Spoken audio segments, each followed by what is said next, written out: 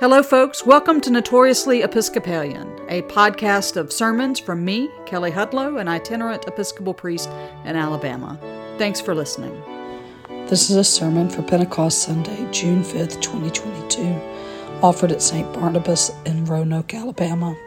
The principal text for the sermon is Acts chapter 2, verses 1 through 21, the coming of the Holy Spirit.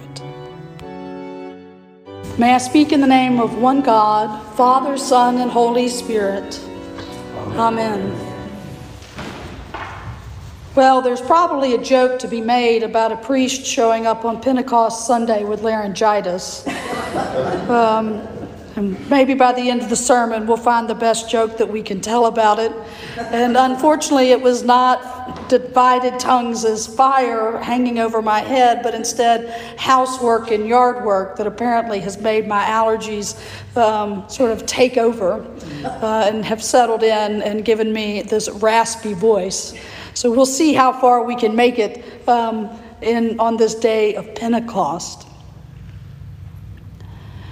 When I was growing up, I was fortunate. My mother taught high school German, and she would arrange for these exchange programs where we'd have high school students from Germany come, and they would spend 4 to 6 weeks in the States going to school and traveling around. And then in return, we got to go to Germany during the summer and spend 4 to 6 weeks going to school with them and traveling around.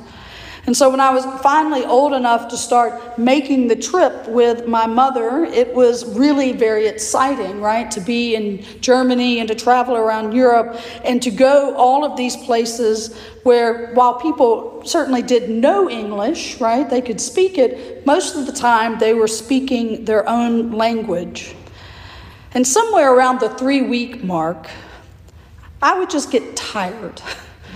I would miss hearing language that I could easily understand. And so if I was in a cafe or walking down the street and heard somebody speaking English, it was sort of a great comfort that here are words that I could hear and understand without having to overthink it and do translation in my head between what was being said into English, into me understanding it, then translating it back through what I wanted to respond with into English and then back into German. And so it was a great rest when you heard people that were naturally speaking English, or even more so when we flew home and we always came through Atlanta. And so it wasn't just sort of the British English that you hear in Europe, but it was English with a southern drawl. And they said y'all and things like that over the intercom. It just made sense to your ears, and it was a comfort. On that first Pentecost, it was not sort of this special language that maybe we think about when we think of people speaking in tongues that we see in charismatic churches when people begin to pray and speak in a language that we cannot understand. But instead, the gift of tongues that came upon the apostles on the first Pentecost were that they were able to speak in other languages. And the crowd that was drawn to sort of this cacophonous scene that was happening in the upper room stood there and were amazed that they were able to understand what the apostles were saying because they were speaking in all of these different languages.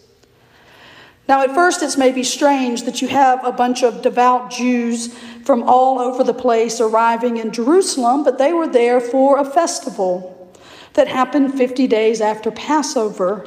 It was a festival where they would come and make their offering, their first fruits offering at the temple. And so Jerusalem would have been filled almost with as many people from as many places as it was for the Passover festival. And so walking through Jerusalem at that time, you would have heard a lot of different languages. Would have been like sort of traveling, in an international city where you might hear people speaking German or French or Spanish and on. And so Jerusalem would have been a noisy place filled with many people talking in different languages, not necessarily understanding each other. Until all this craziness happens in the upper room. And the sound of this rushing wind and these divided tongues of fire and then these apostles appearing, speaking in languages that surely simple Galileans would not know. It was so unbelievable that the crowd's first response is, well, surely they must be filled with new wine. There's no way that these Galileans can now suddenly speak our language and that we can understand this wonderful proclamation, this wonderful gospel that they are beginning to preach. They must be drunk. But of course, it was still early in the morning. That at least was Peter's defense to explain why they were not filled with new wine. And Peter goes on to address the crowd in Jerusalem and to proclaim to them this great prophecy from the prophet Joel about how the Holy Spirit, the Spirit of God, would be poured out on all flesh. Now, Pentecost isn't the first time the Holy Spirit shows up. In the Gospel of Luke, the Holy Spirit was there with John the Baptist as a prophet and was baptizing on the river. We know that the Holy Spirit would come upon the great prophets of Israel, would come upon kings. And we know that the Holy Spirit moved above the waters at the time that the world was created. But something different does happen on that first Pentecost. The Holy Spirit no longer is confined to a single moment or to a single person, but is poured out on the apostles and would be poured out on all of the followers of Jesus and gives birth to what we know as the church. Now, there's a lot of talk about what the gifts of the Holy Spirit are. And in the Episcopal Church, we like to keep the Holy Spirit on certain days where we drag out the beautiful red vestments. Right? We do sort of hint at the Holy Spirit in the Eucharist because we invoke the Holy Spirit to change the bread and wine into the body and blood of Jesus Christ. But we like to keep the Holy Spirit sort of tame and in a box. But on this first Pentecost, the Holy Spirit wasn't going to have that. Because on the first Pentecost, the Holy Spirit poured out into the world to go wherever the Spirit would move. And I think one of the gifts that we forget about that the Holy Spirit brought on that first Pentecost was our ability to understand each other. It's not that the apostles spoke in special languages, it's that they spoke in languages that the Medes and the Cretans and the Arabs and those from Cyrene and Pamphylia and Judea and Mesopotamia and Cappadocia, they spoke in languages that they could be heard and understood. Nowadays, in this country, we all pretty much speak the same language, but I don't think that we spend a lot of time understanding each other. And I think now, more than ever, we need the gift of the Holy Spirit to teach us how can we speak in ways that we can be understood and listen in ways that we can understand each other.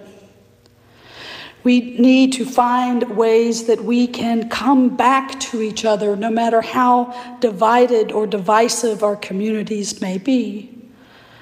And while Pentecost is the birthday of the church, it also is the beginning of that church's mission in the world of reconciliation, which begins with the simple act of speaking to be understood and listening to understand.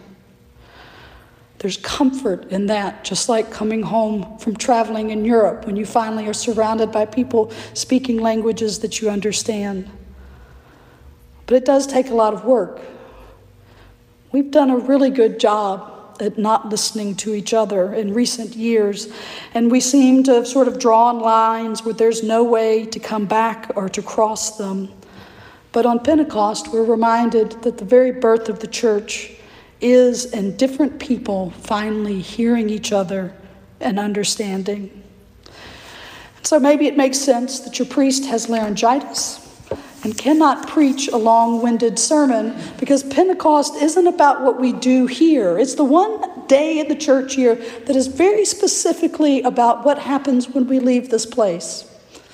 What are the sermons that you will preach in the next week to the people that you meet? How will your lives invite people into relationship and understanding with each other and with God? How will you take this gift of the Holy Spirit to learn to speak and live in a way that other folks can be understood and can understand the message that you bring them?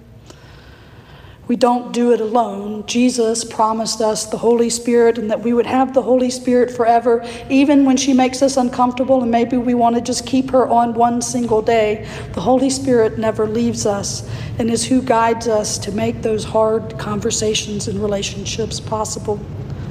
So on this Pentecost, I invite you to go preach the next sermon when you leave here.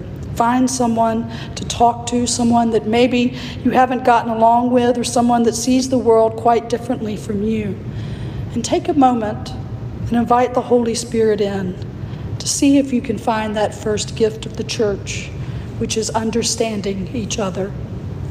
Amen.